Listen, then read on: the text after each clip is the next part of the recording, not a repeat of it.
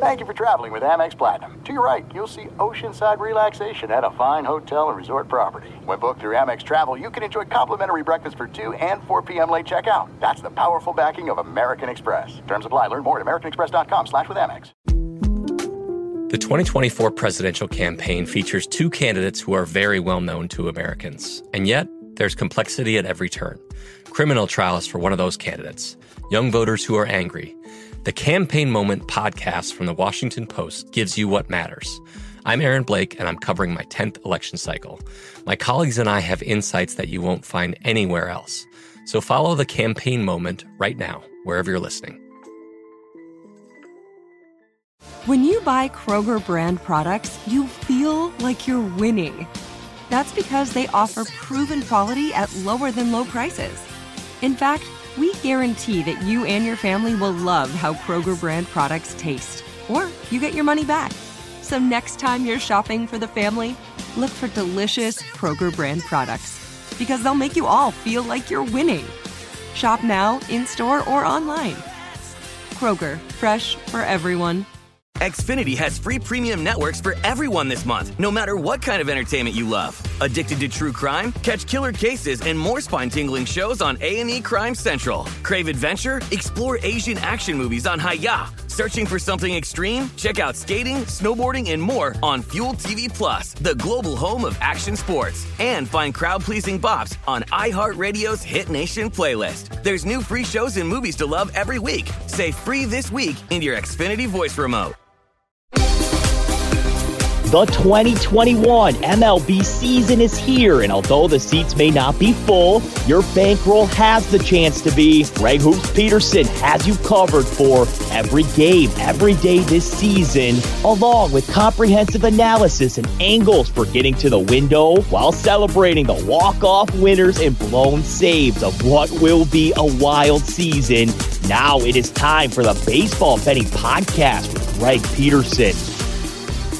A warm and friendly hello. Welcome to lovely Las Vegas for the Baseball Betting Podcast. Myself, Greg Peterson. We've got a great show for you. It's in the second segment. John Jansen does great work with Fox Sports Philadelphia, The Gambler. He does the Line Change as a show that you're able to catch from 8 to 11 p.m. Eastern. If you're looking Pacific time, 5 to 8. He's going to be joining me in the second segment. We're going to be looking at an NL East race that it's looking more like whoever wants it the most is just going to be able to take it because nobody else in that entire division seems to want it. It's been very interesting to say the least. Going to talk a little bit about the Phillies. Going to look at some of Monday's games. We're going to have some fun with them in the second segment. Then in the final segment, going to give you guys a sign total on every game on the betting board for this Monday. And a little something you like to call touch them all. First things first, always love to be able to answer Twitter questions on this podcast. You got one or two ways we help fire those in. First one is my Twitter timeline at JRN41. Keep in mind, the letter ZM, they mean does not matter. So as per usual, send these into the timeline. Other ways, find an Apple Podcast review. If you rate this podcast 5 stars, it is very much appreciated. And then from there, you're able to put whatever you'd like to hear on this podcast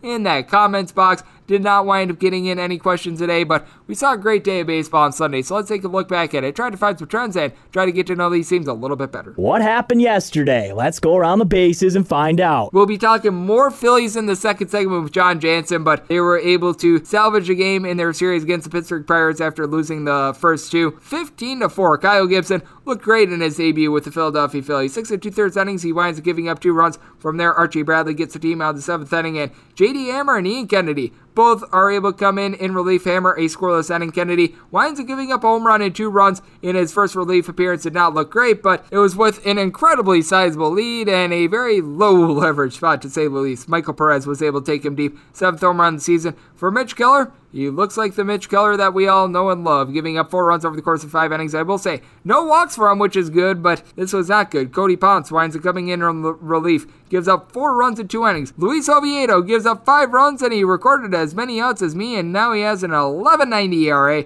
Not going well there. Nick Mears, he winds up coming in. He gave you a scoreless inning, and then position player John Nagowski winds up pitching the 9th inning. He winds up giving up 2 runs in his inning, and for the Philadelphia Phillies, no home runs in this game. They just went, and I kid you not, 10 of 26 with men in scoring position. So there were men all over the place and landmines for the Pirates to dodge, and they did not do so. The Blue Jays wound up getting a sweep in their first series in Toronto since 2019. 5-1 the final as Jose Barrios wound up making his Toronto debut. It looked fantastic. 6 scoreless innings. From there, Trevor Richards and Tim Mazza combined for 3 innings. Mazza gave up 1 run in the process as a solo home run was hit by Edward Olivares for the Kansas City Royals, the second home run of the season, and that's all that the Royals would get as Brad Keller winds up leaving this game early. He gives up 3 runs over the course of 3 innings, giving up a home run in the process. You were able to get Irvin Santana, Scott Barlow, and Domingo Tapia all to give you a scoreless inning. Jake Brentz winds up giving up a run in 2/3 of an inning. Ryan Lovelady completed the 5th inning. Josh Shamount also wound up giving up a solo home run going deep for the Toronto Blue Jays.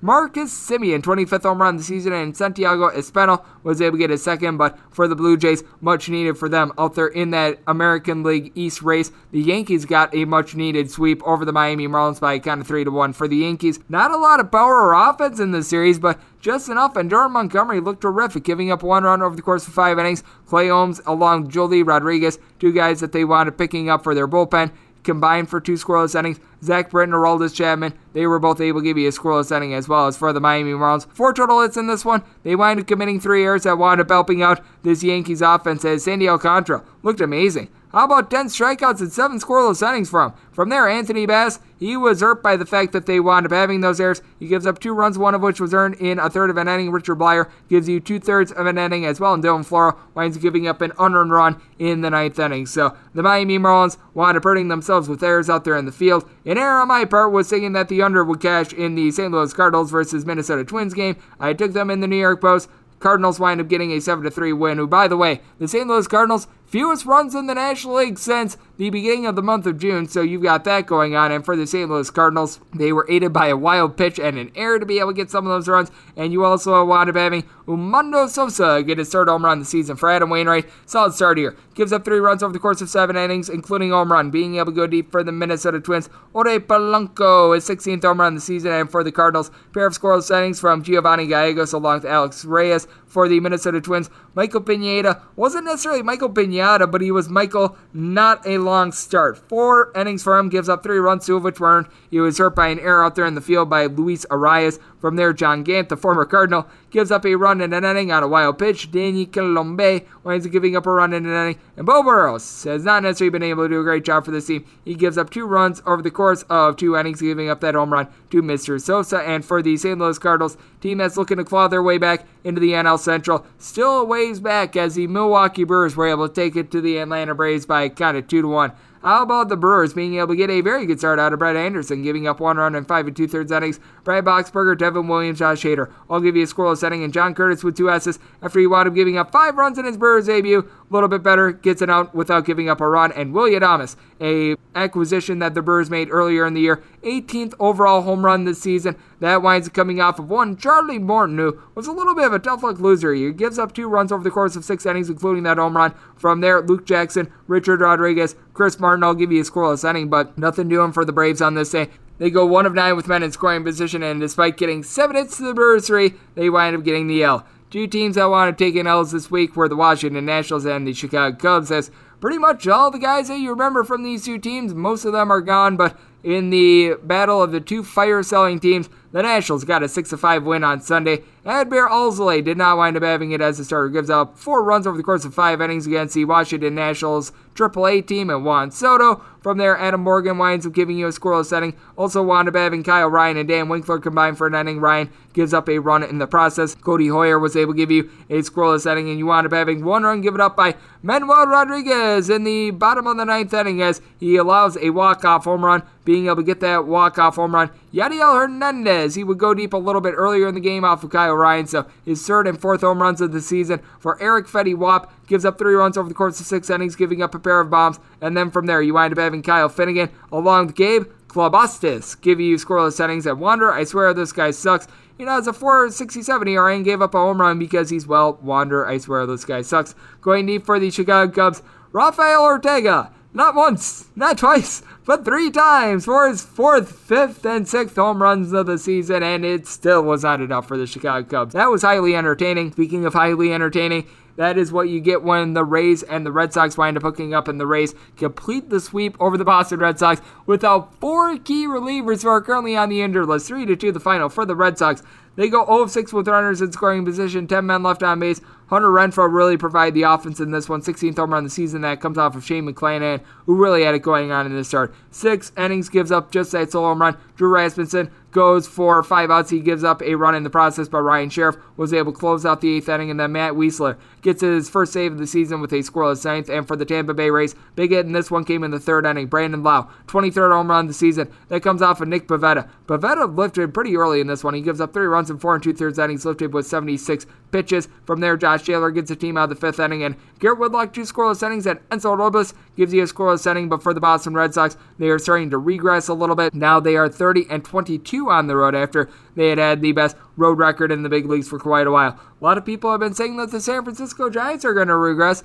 Guess what? They have yet to regress. They still have the best record out there in the big leagues, 5-3. They wind up taking the series over the Houston Astros. For the Stros, Luis Garcia, he did not have it in this one. 5 runs given up in 4 2/3 innings, including a pair of home runs. Chris Bryant, new acquisition. He got his first home run as a Giant, 19th of the season. Darren Ruff also took him deep for his 12th home run of the year. From there, if you had the under, you have to like what you saw from there. Rafael Montero, with a ERA of a 7.27 with the Seattle Mariners, comes in for 4 outs, doesn't give up a run. Phil Maton and Ryan Stanek both give you a scoreless inning. And for the Houston Astros, Yoli Gurriel in the 1st inning was able to get a home run off of Logan Webb, his 12th home run of the season. For Webb, just his 2nd home run issued since he came off the injured list in early July. Gives up 2 runs over the course of 6 innings. You're going to hear in the next segment with John Jansen just how good Logan Webb has been recently. And then from there, Dominique Leone, Jake McGee both give you a scoreless inning, and Tyler Rogers, he winds up giving up a run in an inning, but the Giants able to get the job done once again. The Oakland A's were able to get the job done over the LA Angels by a count of 8-3, and for the Angels,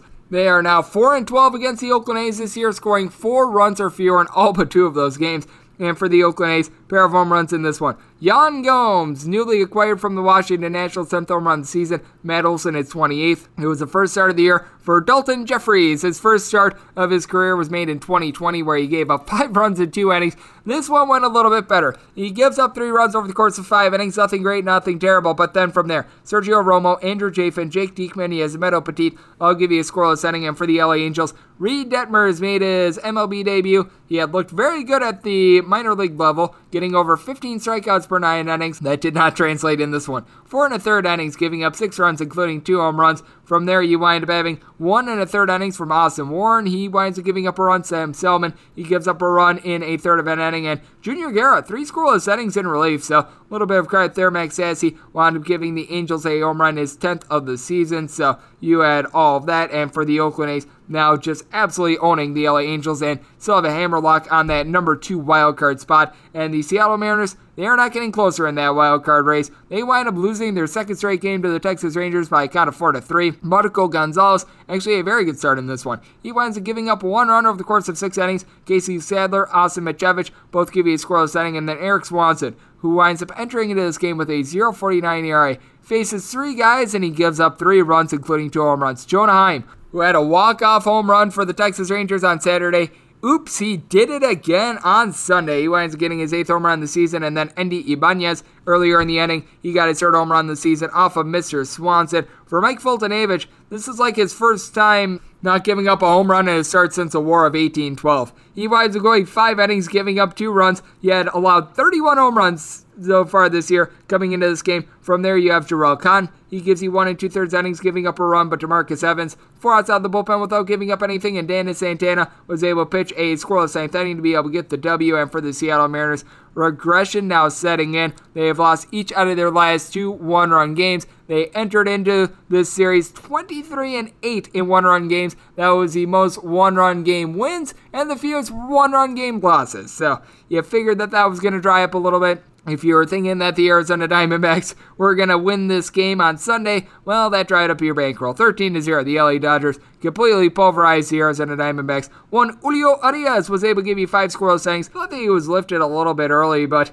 if you're looking at Julio Arias' stats, 6 out of his last 31 starts have went under, so he has been an over machine. Phil Bickford, David Price both give you a scoreless inning, and Jeffrey Ramirez, who last pitched for the Orioles in 2019 to a 7.40 ERA, 2 scoreless innings. And for the Dodgers, they wound up leaving 10 men on base, but they were able to get a pair of home runs. Mookie Betts goes deep off of the backup catcher Brian Holiday, his 50th home run of the season, and Justin Turner down for what? His 20th. As for Caleb Smith, he allows 5+ runs for the 4th time in his last 5 starts. He got 5 outs, gave up 5 runs. Matt Peacock in 3 1/3 innings gives up 2 runs. Stefan Crichtrin was in for an inning. He gave up a run. Ryan Bucher gives up 3 runs in an inning. You wind up having a run in an inning given up by the backup catcher Brian Holiday, and Miguel Aguilar winds up giving up a run in an inning. So that was not good for the Arizona Diamondbacks, who got a grand total for it. The Colorado Rockies entered into Sunday 7-6 in their last 13 road games after going 6-33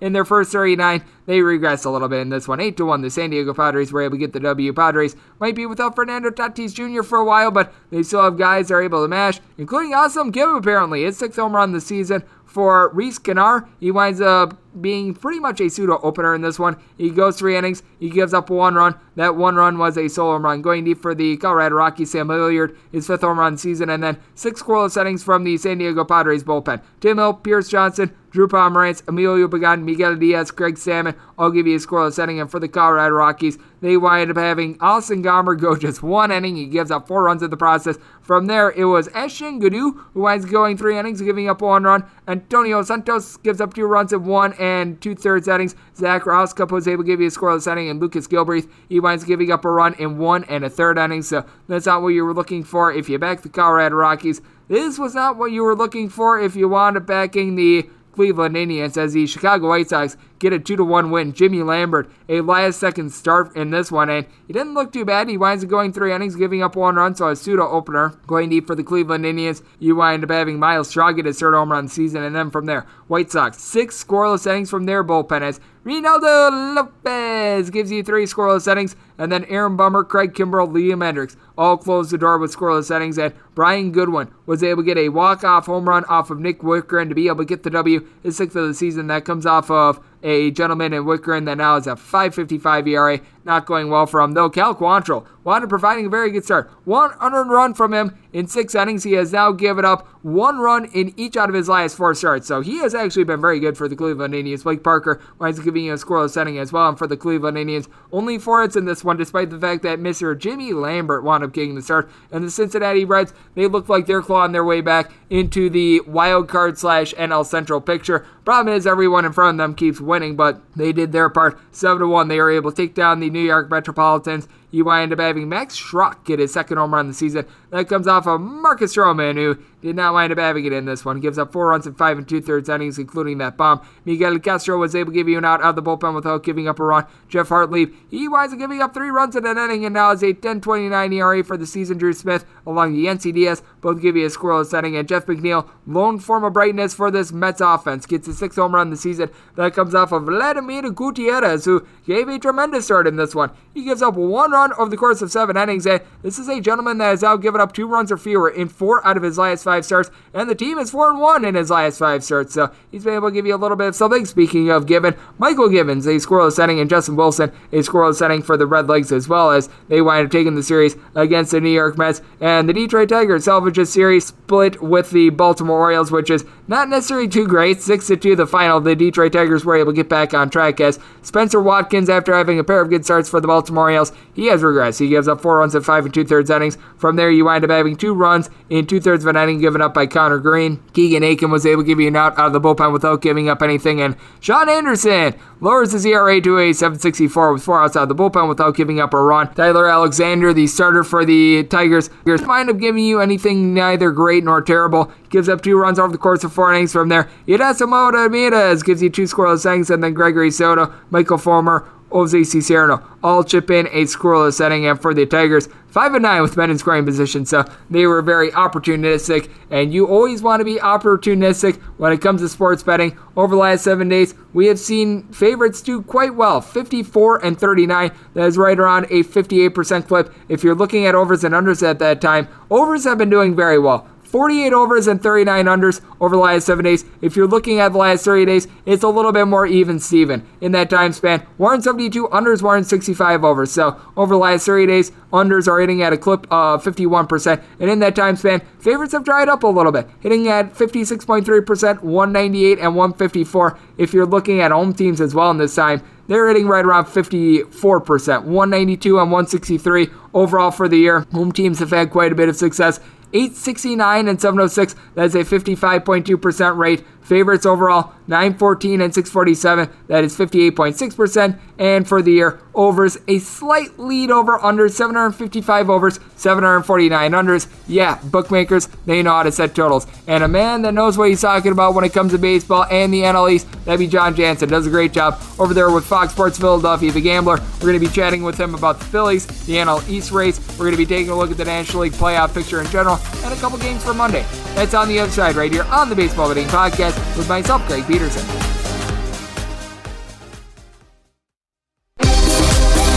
Greg is calling in a pinch hitter from the Overtime Network hotline.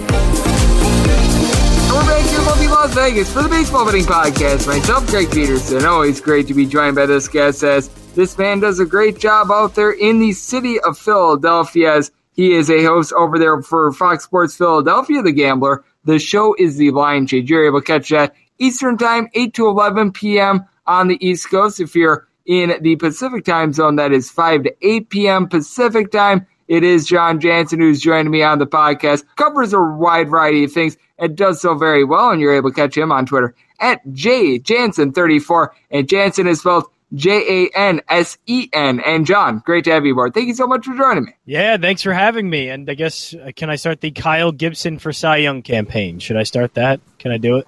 I would say you should be nominating a lot of the hitters that wound up getting 15 runs on Sunday for a little bit of an award as well. And I think that that's going to be key for the Philadelphia Phillies moving forward, because as we know, this is still a bullpen that, well, it's not necessarily great. They did wind up adding a couple pieces at the deadline, and you do wind up getting back J.D. Hammer, who I feel like is a very underrated pitcher. I've always liked Hammer time, but you do wind up adding Ian Kennedy as well if you're the Philadelphia Phillies. But I take a look at this team moving forward, and I think it's intriguing because this NL East race, I think that 84, maybe 85 wins might be good enough out there, because with the New York Mets, they still have the lead 3.5 over the Philadelphia Phillies, and they've been by and large solid at home so far this year, but they have really regressed a little bit. I believe that they are now 1-4 in their last 5 home games, and really it's a division which whoever wants it can have it, because it seems like everyone is saying, no thanks, I'm good, whenever it's handed to them on a silver platter.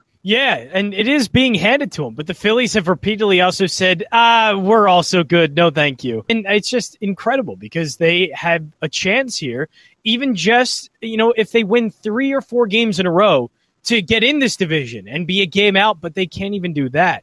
They can't get themselves either 4 games below or 4 games above 500, which I don't think they've done at all this season. They haven't been able to do that for the past 3 seasons, it seems like.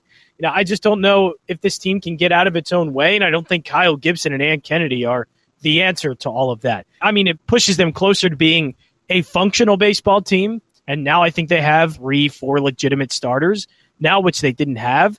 And they have an extra bullpen guy in Ian Kennedy, even though he didn't look too great against the Pirates. That's getting them closer to a functional bullpen, but it's still not good enough. And this team is, I think, in large part, we've seen now for over a season's worth of games, dating back to last season, even into this season, that this is a 500 team. And if I'm looking anywhere, I obviously can't bet the Mets, but it just leads the Braves. If this is going to be handed to anyone, I think it could be handed to the Braves, because like the Mets saying, I don't know if we really want it, the Phillies are the same way, too. I don't know if I necessarily love the Atlanta Braves out there in the NL East as well, because I take a look at the trade deadline moves, and it's very obvious. They're trying to replace Ronald Acuna Jr., but the guys that they're trying to replace him with, I don't know if they make them much better. Adam Duvall's the guy that's able to hit home runs, but he doesn't get on base for you at all. Jorge Soler, prior to his hot run with the Kansas City Royals about 2 weeks ago, he wound up hitting 6 home runs in 7 games.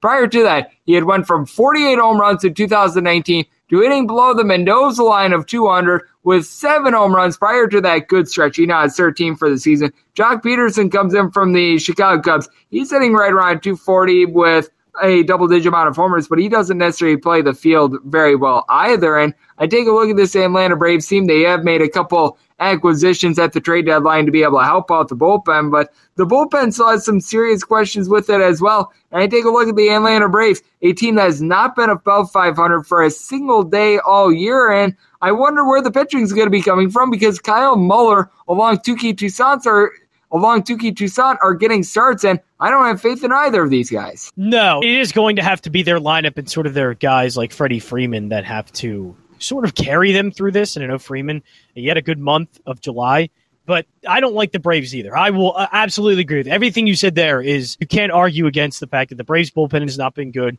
Their starting pitching, I think, has talent, but all of that talent and, a lot of their great talent, like Mike Soroka, for example, are on the IL. It's hard to make an argument for the Braves, but it's just that I think I've seen enough with the Phillies to just know that this isn't going to change. Look, at the end of the day, while the Mets do look like they're trying to hand the division to somebody else, they're probably just the best team in that division. We could try and look for a bet with the Phillies, try and look for a bet with the Braves, but at the end of the day, they just may be the best out of what is a really bad division. Yeah, it's a really bad division. We always talk about the NFC least when it comes to football. This is the NL least when it comes to baseball, as we do have John Jansen of Fox Sports Philadelphia, the Gambler, joining me on the podcast. And it is so interesting because we're going to see the Mets and Phillies in action on Monday. For the Mets, really their best pitcher ever since Jacob deGrom has went on the injured list, and it looks like he may not be returning until September, if he's able to even return in September. But that would be Tyler McGill. He's going to be going up against a Miami Marlins team that,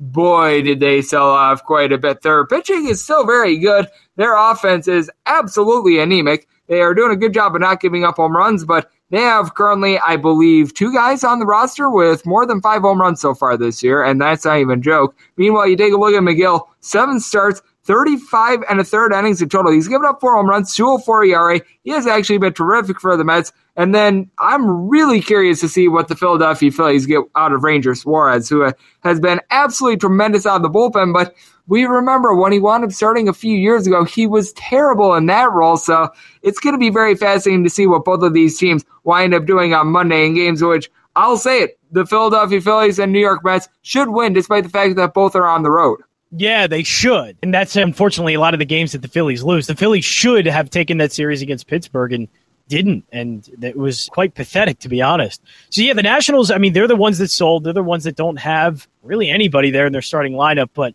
this is a game that they could lose because the Phillies now, I don't think Ranger Suarez is ready to pitch 4 or 5 innings.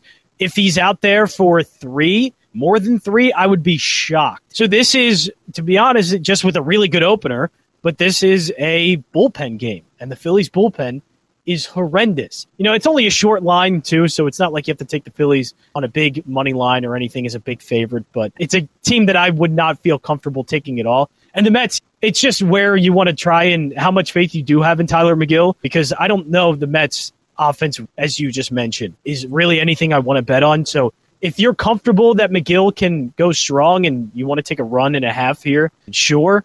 But it's just going to be hard to bet McGill. I don't know if seeing right now a minus 175 price for McGill is something that I necessarily want to test. And to your point with Ranger Suarez, he has made 71 career appearances, 3 of which have been starts. He has went north of 4 innings just once, and he's went north of 3 innings 3 times in his career. So that is no doubt an issue. A .12 ERA, and he has been amazing out of the bullpen, but as we know, coming in as a starter versus coming out of the bullpen, a completely different animal. We have seen so many starters struggle in the bullpen, and we've seen so many bullpen guys try to make the leap have their struggles as well. And when I take a look at the Philadelphia Phillies, I really do think that this is a team that they're going to need to do more of what they wound up doing on Sunday, and that's score a lot. Now, they probably aren't going to need 15 runs per game. Their bullpen stinks, but they don't stink quite that bad. But what I take a look at is guys like Bryce Harper and company having their solo home runs turning into 2-run shots, because with Bryce Harper so far this year, 16 home runs, he's done a good job getting on base, a 4.14 on base. He has really done some good work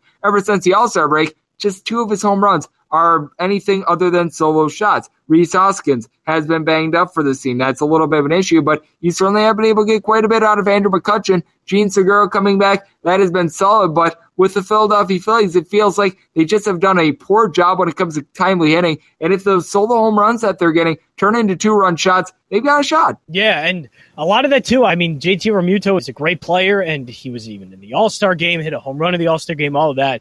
He's not been good this year. It was good to see him against the Pittsburgh, on Sunday to actually have a really big game. And he's had a couple of them, but he needs to stay consistent. He's been, honestly, the biggest disappointment, I think, for the Phillies, because in order for that lineup to be close to what it needs to be for this team to make a playoff run, they need JT Realmuto to be a lot better than he has been. It's funny because in Philadelphia, you would think Bryce Harper is just not living up to his contract and not doing anything great. But Bryce Harper's OPS has been around guys like Freddie Freeman and Ronald Acuna Jr. and Juan Soto. Bryce Harper has been legitimately one of the best hitters in the National League for 2 seasons now, and there is nothing of concern with him. I want to put a lot of it on JT Realmuto, which I think has been subpar this season. In order for the Phillies to make a push into the playoffs and maybe take the East, they definitely needed him to be a ton better. I do agree with you, as we do have John Jansen of Fox Sports Philadelphia, the Gambler, joining me on the podcast. And we take a little bit more broad picture at the National League. I just still don't understand why we aren't giving the San Francisco Giants their due.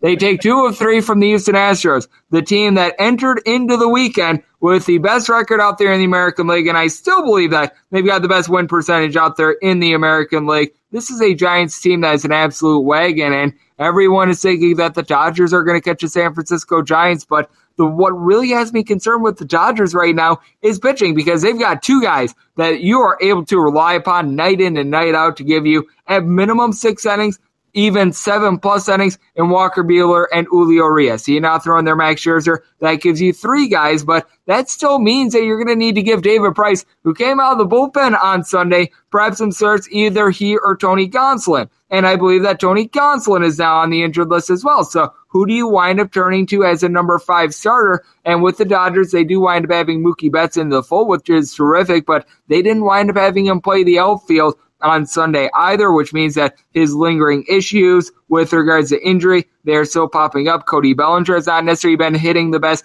And then with the Padres, this is a team that I don't see winning the National League at all, because they're dealing with Fernando Tatis Jr. injuring himself again, and he might wind up being placed on the shelf at minimum until the postseason, it sounds like. So that is a big concern. Obviously, that's still a little bit of a wait-and-see scenario. They're going to try to get him back this season if at all possible. So Adam Frazier becomes more and more relevant in that lineup. But when I take a look at the Padres as well, you've got a bunch of guys when it comes to the starting pitching that is a little bit of a question mark. Yu Darvish has really regressed. I have zero faith whatsoever in Chris Paddock at this point. And then with the Giants, I just feel like, as strange as it is, we know what we're getting out of them night in and night out more than these other 2 teams. Yeah, and look, they're not going to get the credit because they don't have names. They don't have Max Scherzer, Walker Buehler, Clayton Kershaw. San Diego, Yu Darvish and Joe Musgrove ended up becoming a name since he's been in San Diego. Not too many names, but you look 1 through 5. I mean, Logan Webb is technically their 5th starter, and he's 5-3 with a 3.33 ERA. It's just top to bottom. And the beginning of the season, if you would have said Kevin Gausman, Anthony DeSclafani, Alex Wood, Logan Webb, those guys all are going to see regression at some point. I would have said, okay, you know what, you're right. Let's wait and see. But at this point in the season, though, I just don't know. It's not anymore that regression is coming. I think we can just call it, these guys are having career years, and it's all just happening in one season. It's kind of unprecedented in a way. It's something that you can't expect.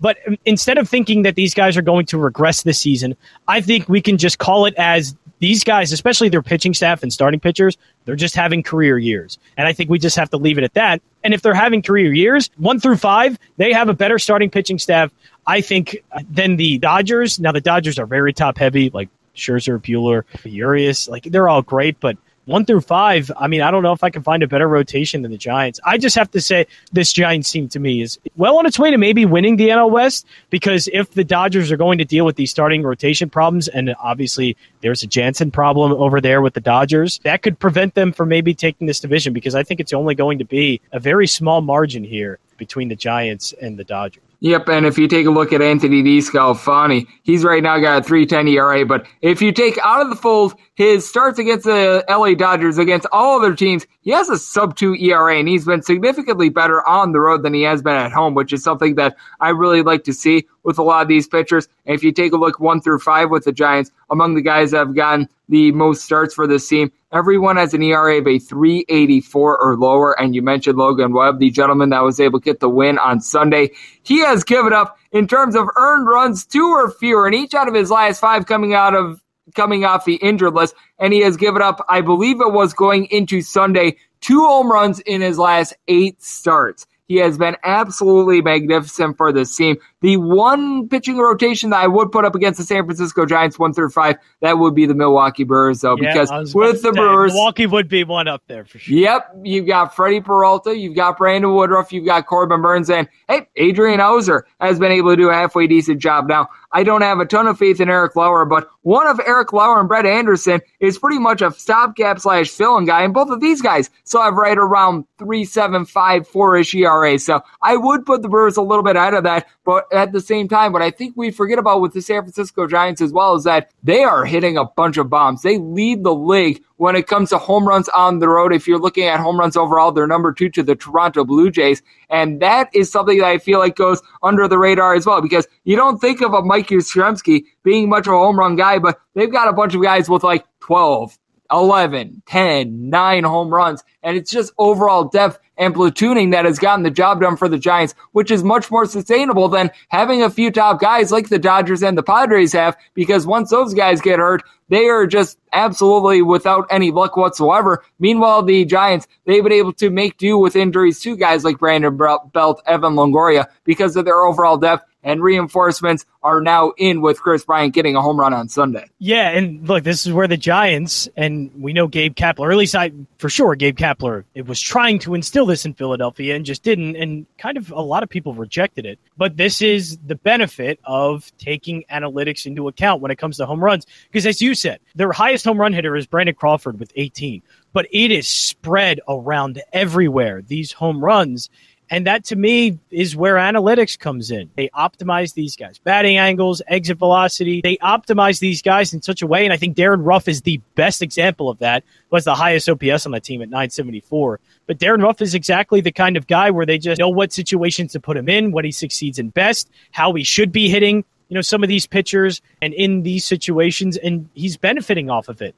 So it's just the Giants. Not saying that they have figured everything out, because other teams have this information and they know it as well, but I think they're the best team that is executing it and putting it into use. And it's the San Francisco Giants, because they've got 57 games left in the regular season. Go 28-29. That would be a game below 500, which that would be considered regression in my opinion. That would still leave them at 94 wins. So you know what? They're doing a pretty good job so far this year. Speaking of men that do a pretty good job, that'd be you, John Jansen. You do a great job over there at Fox Sports Philadelphia, The Gambler. The line change, 8 to 11 p.m. Eastern. You can catch that Monday through Friday. I know that you do some work with Win Sports as well, so you've got a lot of things going on. Let the good people know how they're able to follow along on social media and just what is all in the hopper for you the next few weeks. Yeah, I would say I'm one of the hardest working people in radio, but I think Jeff Parles has to take that right now. After my goodness. About 40 shows in 10 days. But you can follow me at jjansen34. I show Monday through Friday, 8 to 11. And then, windailysports.com. Do a lot of stuff for them. Have a show with Mike North at noon on Twitter and YouTube. All of my stuff will be there at jjansen34 on Twitter. And John does an incredible job with all the shows that he does. He does some hosting over there with Mike North, as you heard, Fox Sports Philadelphia, The Gambler. List goes on. And he is kind enough to join me from time to time on this podcast as well. So big thanks to John for joining me right here on the Baseball Betting Podcast. And coming up next, it is that time of the podcast to give you a sign total on every game on the betting board for this Monday, and a little something I like to call Touch 'em All.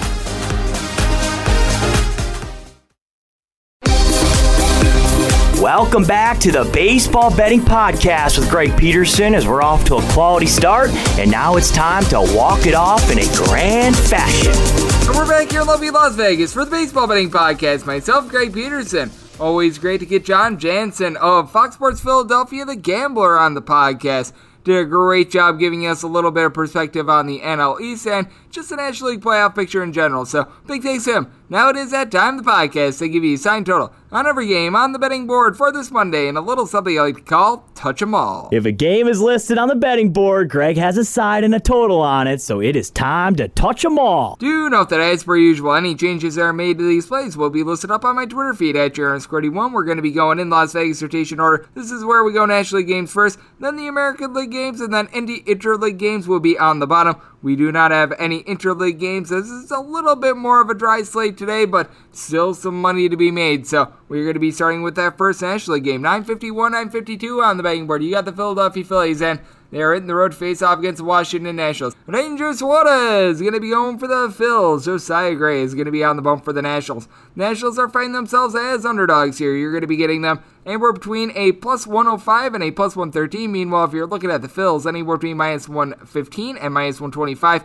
9 is your total. Under is anywhere between minus 110 and minus 120. Over is anywhere between even and minus 110. And going to be taking a look at the Phils in this spot. Want to making them more like a minus 133 favorite. Now, we were talking about this with our good buddy John. The fact that Ranger Suarez has not been able to give you a lot of length. He has been tremendous out of the bullpen. A 1.12 ERA, 40 and a third innings across 27-ish appearances, has not given up the deep ball, and for a reliever, having sub 3 walks per 9 innings has been absolutely tremendous. He goes up against a guy in Josiah Gray that he wound up making one start and one long relief appearance for the LA Dodgers. That was because an opener wound up coming in from, and not great. In 8 innings, he has given up 4 home runs, 5 walks, and he allowed 6 runs. Those were home starts against the Giants and the Colorado Rockies. All-time teams that start Josiah Gray are 2-0, but that's because there was a lot of offensive support for him, and with the Washington Nationals, they were able to take quite a few games in that series against the Chicago Cubs, but both of those teams wound up having big sell-offs. Now, you take a look at Juan Soto, and he has been able to do a terrific job for the team.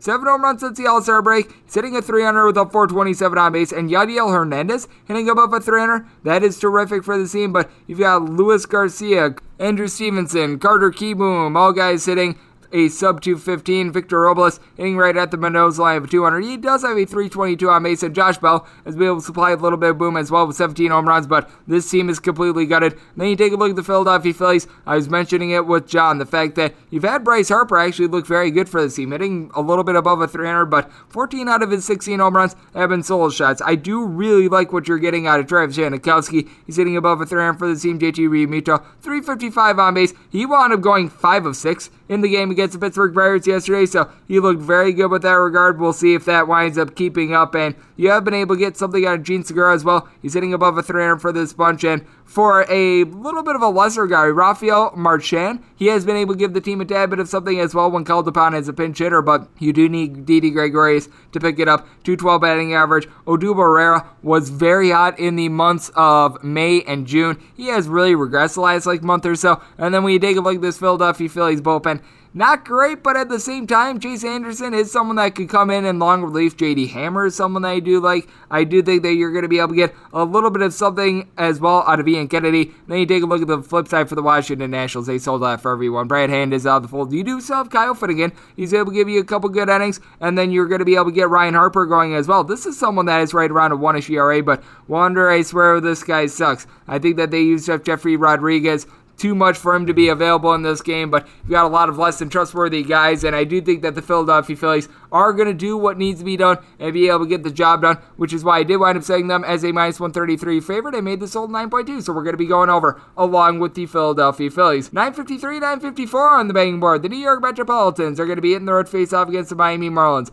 Bullpen game for the Miami Marlins. Yippee. Meanwhile, you've got Tyler McGill going for the Mets. This is a game that's off the board, and I want to bring the New York Post play of the day when it looked like it was going to be Sandy Alcantara going for the Miami Marlins, but I still like what I wound up writing up. I had to change it from Sandy Alcantara to the bullpen game, but with the Miami Marlins, they do rank in the top 5 of the league when it comes to bullpen ERA, which is why I'm going to be taking a look at an under in this spot, because Tyler McGill has been absolutely magnificent for the New York Mets. He has given up a grand total of 3 earned runs in his last 5 starts, and he has given up 1 run or fewer in each of them, and the Mets have been weighed out whenever he's been on the mound. They are 6-1 in his 7 starts. I think that he's going to be able to deliver another gem. This is someone that has given up 4 solo home runs pretty much in his time on the mound, but by and large, he has been able to do a masterful job for this team. His walks per 9, that's hovering right around 2.7, and the Mets bullpen itself has been able to do a relatively solid job. Miguel Castro is starting to regress a little bit, but you have been able to get a couple good innings out of Seth Lugo. Took him a little bit of time coming off the injured list. He seems to be finding his watermark. Drew Smith is someone that has a sub-3 ERA as well, and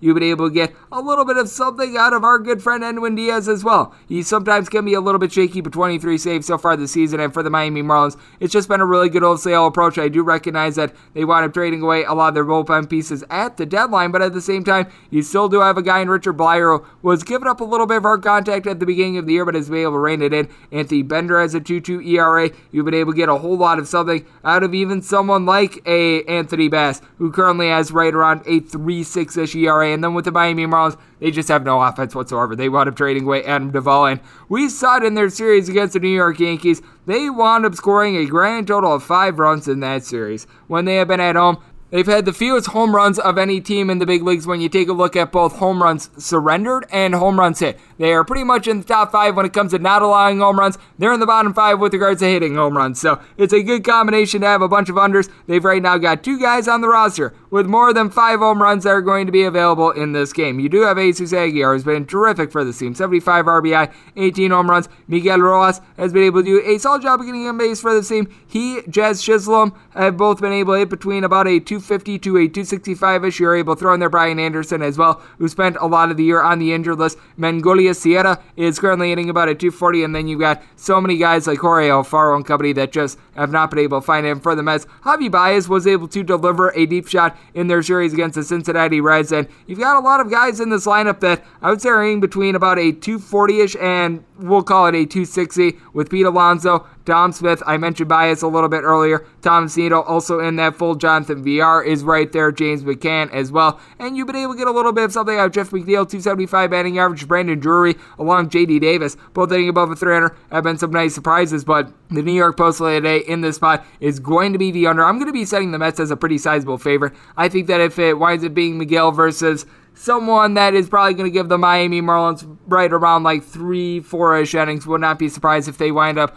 calling up someone from their AAA team, the Jumbo Shrimp. I would probably be setting the Mets right around like a minus 140, minus 145-ish favorite, but we're going to be looking at an under in the spot that is the New York Post play today. Unfortunately, I was doing this, like I said, when we thought it was going to be Sandy Alcantara, but this is a total in which I think is going to be set way too high. We've been noticing it with Mets games pretty much all season. 9:55, 9:56 on the betting board. The Pittsburgh Pirates hit the road to face off against the Milwaukee Brewers. Eric Lauer is going to be going for the Crew. Bryce Wilson is going to be on the boat for the Pittsburgh Pirates. Total on this game is anywhere between 8.5 and 9. On the 8.5, overs between minus 115 and minus 120. Unders between even and minus 105. On the 9, unders anywhere between minus 115 and minus 120. Overs between even and minus 105, with the Brewers finding them anywhere between a minus 195 and a minus 210. Meanwhile, if you're looking at the Buccos, anywhere between plus 175 and plus 186. Eric Lauer has been able to do a much better job recently for the Milwaukee Brewers. He wound up having a rocky start both last year and this year with the Brewers, but he's been able to rein it in recently. Approximately 1 run given up in 3 out of his last 4 starts, and 2 runs or fewer given up in every one of them. So he has done a nice job being able to hold down the fort. Has given up just 1 home run in his last 5 starts, and if you're wanting to go a little bit further, in his last 8 starts he has given up a home run in just 2 of them. Now, one of those games he did wind up allowing 2 home runs in that game against the Colorado Rockies, but that was also at Coors Field, so a little bit of an outlier. And at home so far this year, he's had a little bit of a worse ERA than on the road, but even though the Pittsburgh Pirates wound up taking 2 games from the Philadelphia Phillies, this is not a great team, and with Bryce Wilson, he is not a great pitcher. He wound up having a very good start against the LA Dodgers in the postseason last year, and that's all that is to speak of in his career. So far this year, he has got an ERA that's hovering right around a 4.8, 7 home runs given up in 31 2/3 innings.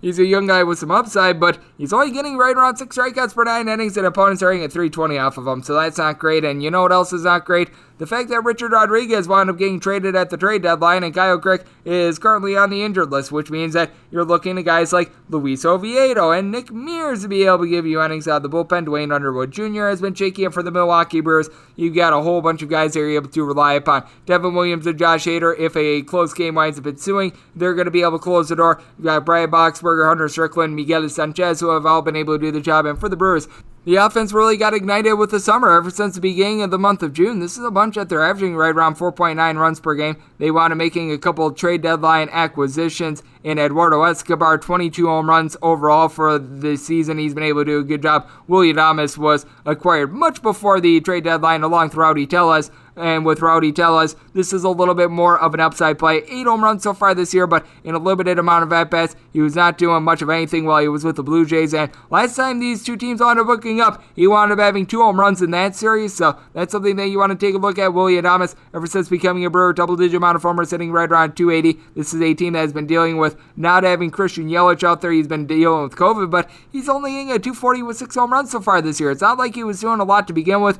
Tyrone Taylor has been able to find it. He's hitting more like a 260 right now. Lorenzo Cain, since coming off the injured list, he has been solid. 345 on base, plays the field really well. Omir Narvaez, 375 on base. So you've got a lot of upside there. And then for the Pittsburgh Pirates, you've got Brian Reynolds. He has been able to do a very solid job for the team, hitting a 300, 18 home runs. Absolutely terrific.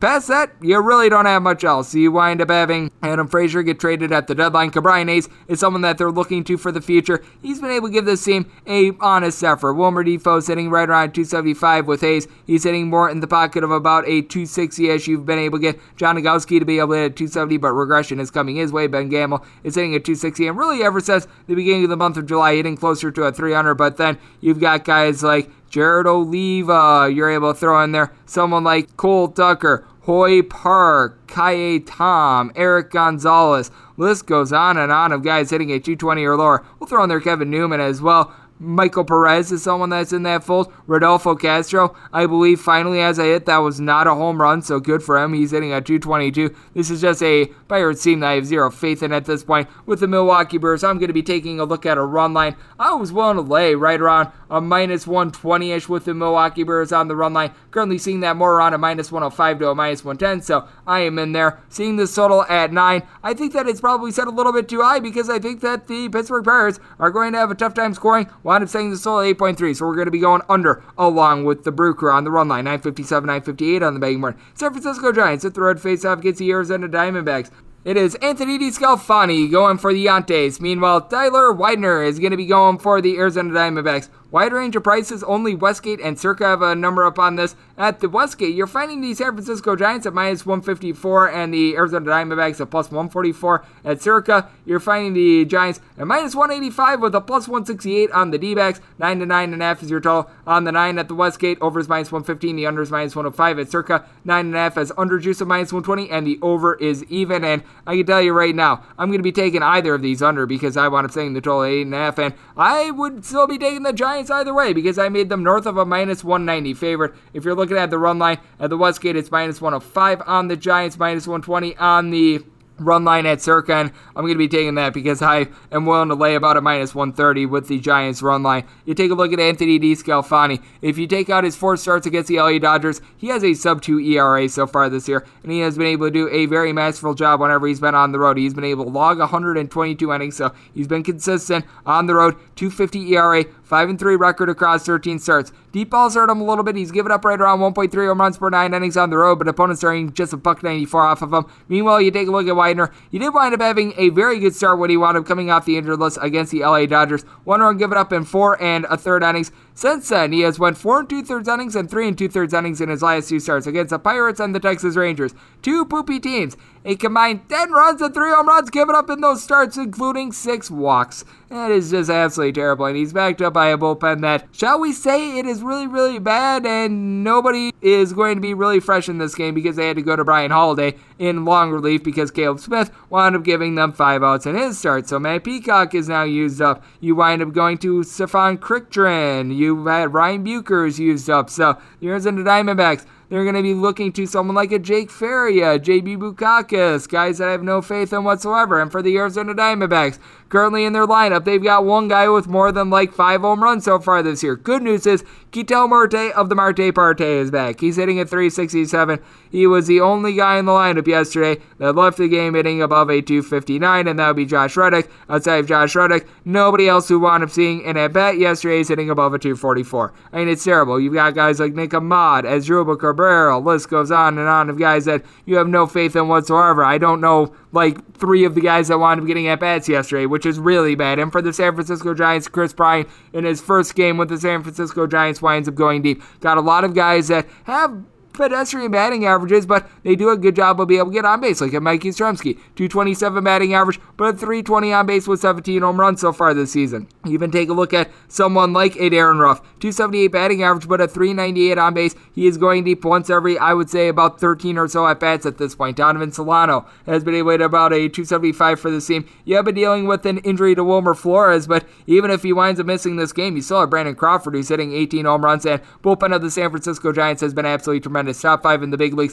when it comes to ERA. You did wind up using up Dominic Leon and Jake McGee yesterday, but you're still going to have someone in long relief in Aaron Sanchez if you need him. He just came off the injured list. You've been able to get some good production out of guys like Jarlin Garcia, Jose Alvarez and company. I think that the Giants should be a massive favorite, so we're going to be taking them on the run line to go along with this total under 959, 960 on the betting board. The Toronto Blue Jays are going to be playing host to the Cleveland Indians.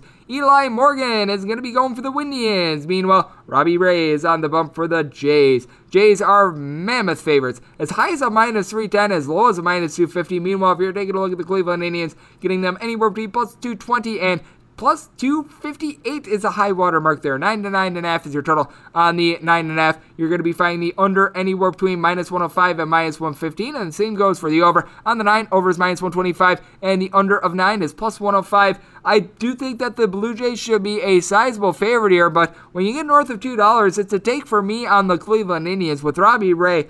You got to keep in mind that this is someone that is certainly giving up the deep ball so far this year. 118 and a third innings, and he's given up 23 home runs. That's like 2 home runs per 9 innings, so that's a little bit of an issue. His walks are way down from the past. He's given out right around 2.2-ish walks per 9 innings. His career numbers coming into this year were more like 4, so he's done a good job buckling down. I will say, Eli Morgan has given up more than 3 home runs per 9 innings. Only 5 walks, though. He has given up 6 more home runs than walks, which I don't know if I've ever seen that before, but his last start against the Houston Astros, team was able to get the win. The team is 2-2 overall in his last 4 starts. I will say this, he is consistent. He has given up either 3 or 4 runs in each out of his last 5 starts. He has went approximately 5 innings, no more, no less in any of them, and he's given up either 1 or 2 home runs in every one of them. So you know what you're going to be able to get there. And with the Cleveland Indians, this is an offense that is not necessarily too bad. Now, they did not wind up getting anything going against the White Sox yesterday, but 2 days ago, they were able to put up a double-digit amount of runs. You do have quite a few guys that are able to get on base for you as well. You take a look at Miles Straw, Jose Ramirez,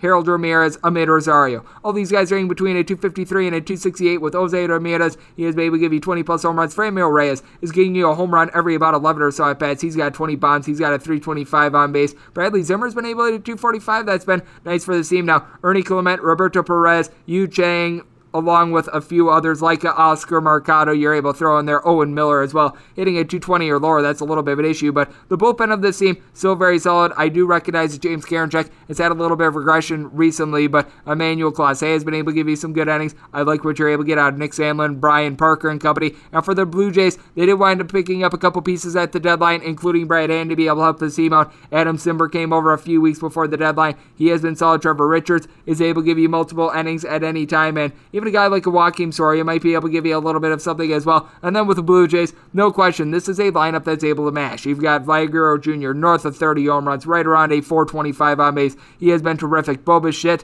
along with Teoscar Hernandez, both of these guys, at least 16 home runs, both of these guys hitting between a 290 and a 295. George Springer wound up having a tremendous weekend series against the Kansas City Royals, wound up having multiple home runs in the game on Saturday, so it looks like he's back in full force. Been able to get a whole lot out of Santiago Espinal as well. Not necessarily a bunch of home runs out of him, though he got his second of the season yesterday, but hitting above a 300 for this team. You've had Randall Grichuk be able to go deep 19 times. He has been terrific. Marcus Semien, 25 home runs, so list goes on and on of good mashers, but at the same time, I think that you're going to see a pair of guys that wind up giving up quite a few home runs. I do think that you're going to be seeing a game in which is going to have quite a few 2-3 run shots. So I did wind up saying this total at 9.6. I'm going to take it over. Anything above $2 was going to be a play for me on the Indians. So we'll take that Indians money line, and I'll take this total over. 961, 962 on the betting board. You've got the New York Yankees, and they're going to be playing against the Baltimore Orioles. Ore Lopez is going to be going for the Royals. Andrew Heaney is going to be making his Yankees debut. And for the Yankees, sizable favorites here, anywhere between minus 219 and minus 250. Meanwhile, if you're looking at the Orioles, anywhere between plus 195 and plus 211. The total on this game is anywhere between 9.5 and 10. On the 9.5, over is minus 120, and the under is even. On the 10, under is anywhere between minus 115 and minus 110. Meanwhile, the over, that's anywhere between minus 105 and minus 110 with the Orioles. I need a plus 220 to be able to take a shot on them. I do recognize that the Yankees are probably a little bit overvalued here, but gosh, I just cannot take Jorge Lopez. A north of 6 ERA, third time through the rotation, because actually if you look at Jorge Lopez, first couple innings are not bad. If you're an in-game totals better, you probably want to wait for Jorge Lopez to give you a good solid inning or two, because third time through the lineup, opponents already got 444 off of him. That's just comically bad. They always say that second, third time through is tougher. Well, it really is for Jorge Lopez. So that has been very fascinating to see. And with Mr. Lopez, this is someone that is giving up right around a home run and a half per 9 innings, 4.1 walks per 9 innings. It has not been going well for him, to say the least, as he has given up at least 4 runs in 3 out of his last 5 starts. I will say the team has won actually each out of his last 3 starts, so if you're looking for a redeeming quality, there you go. And for Andreini, not necessarily going great for him either. 5.27 ERA while he was with the LA Angels. His home and road splits were very similar. North of a 5 ERA with pretty much both of them. His road ERA actually got down to a 4.89. Whoop-de-doo there. But, I mean, it's just one of these situations in which he's given up the deep ball a little bit too much. He's given up right around 1.5 home runs per 9 innings. Now, it's going to be backed up by a little bit of a better bullpen. Zach Britton has not necessarily been able to find it, but I do think that you're going to be able to get a little bit of something out of him. I was expecting good things out of Albert Abreu. He has not been able to deliver for the Yankees at this point. They wind up picking up Clay Holmes, who has not been good. Joely Rodriguez has right around a 6-ish ERA, but Jonathan Loaiza, Lucas Lutige have both been solid, and Aroldis Chapman seems to be finding it once again. Meanwhile, for the Baltimore Orioles, Cole Sulzer along Tanner Scott have been very good bullpen pieces for this team, and neither of them wound up pitching yesterday. That is going to be a good sign for them. And for the Baltimore Orioles, you've been able to get a little bit of something on offense with Anthony Santander, Austin the Sayes kid, both hitting between a 228 and a 240. You've been able to get Trey Boom Mancini, Ryan Mountcastle, along with Cedric Mullins, along between 16 and 19 home runs as well for Mountcastle, and Mancini hitting between a 254 and a 262 with Mancini as well. 19 home runs, 60 RBI. He certainly has been able to do his job, but you take a look at some of these guys. Domingo Leyba, Pat Valleca, Ryan McKenna, and Austin Wynns were all in the starting lineup yesterday. All these guys are hitting below a 200, so that is a little bit tough. And for the New York Yankees, how about what you've been able to get out of Anthony Rizzo? A pair of home runs in the team series against the Miami Marlins. He is looking very good in pinstripes. I don't know how much Joey Gallo is going to be able to upgrade this team long term, but they did need a left-handed bat. He either gives you a home run or he gives you absolutely nothing. He actually does walk a little bit as well, but still, he should be able to give this team a tad bit of something. Rougned Odor, actually, since the beginning of the month of July, has been halfway decent at being able to get on for you as well, but Gary Sanchez had a very good June. He is now hitting at 211. He has really hit the skids. Gleyber Torres, only 6 home runs so far this season, but you just take a look at it. This is a Baltimore Orioles team that I can't take a shot on with Mr. Lopez. His 12 losses right now lead the league. Andreini is someone that I think is going to be able to give the Yankees a little bit of something, and I do think that the Yankees, by and large, are a team that is not going to make the postseason, but this is just an untakeable spot on the Baltimore Orioles. So I'm going to be taking a look at the run line here with the New York Yankees as currently hovering right around a minus 125 to a minus 130. My breaking point was more like a minus 140. I also set this all at 10.2, so we're going to be going over along with the Yankees. 963, 964 on the betting board. The Tampa Bay Rays are going to be playing against the Seattle Mariners.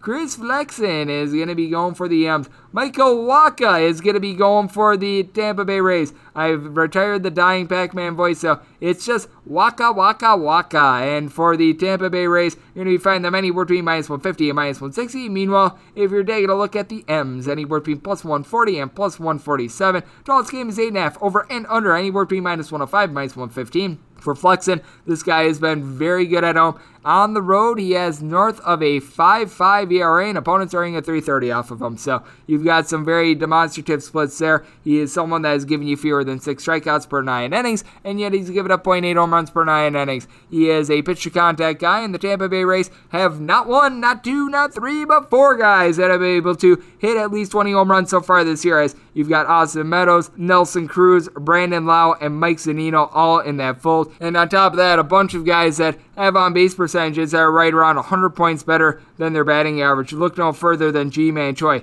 hitting right around a 255-ish for the team, but more like a 370 on base. Brett Phillips, 210 batting average, .310 on base. You've been able to get a whole lot of that out of Yandy Diaz as well. Yandy Diaz has been able to do a solid job all year for the team, not necessarily hitting a bunch of homers, but he is someone that has a .257 batting average, .370 on base for him as well. Randy Arozarena, .255 batting average, .335 on base. Now with the Rays, the big caution with this team is that you've got a lot of guys that are currently on the injured list. Pete Fairbanks along with JP Fireeisen currently on the injured list. You're currently missing another guy in Colin McHugh that's able to give you a little bit of long relief at JT Chargois. I do think is going to be someone that is going to be a candidate for regression. Drew Rasmussen wound up getting used up yesterday, but with Michael Wacha in the role of starter, and he's made 13 starts so far this year, 5 relief appearances. Coming out of the bullpen, north of a 9 ERA. As a starter, .363 ERA. He's given up right in the neighborhood of about 1.3 home runs per 9 innings when he's been a starter. He has been able to do a great job with the walks as well. Michael Wacha had a walks problem back when he was with the St. Louis Cardinals. He had a south of 2 strikeout to walk rate in his final 2 years with St. Louis. He's been able to remake that. It's more like a 3.7 this year, so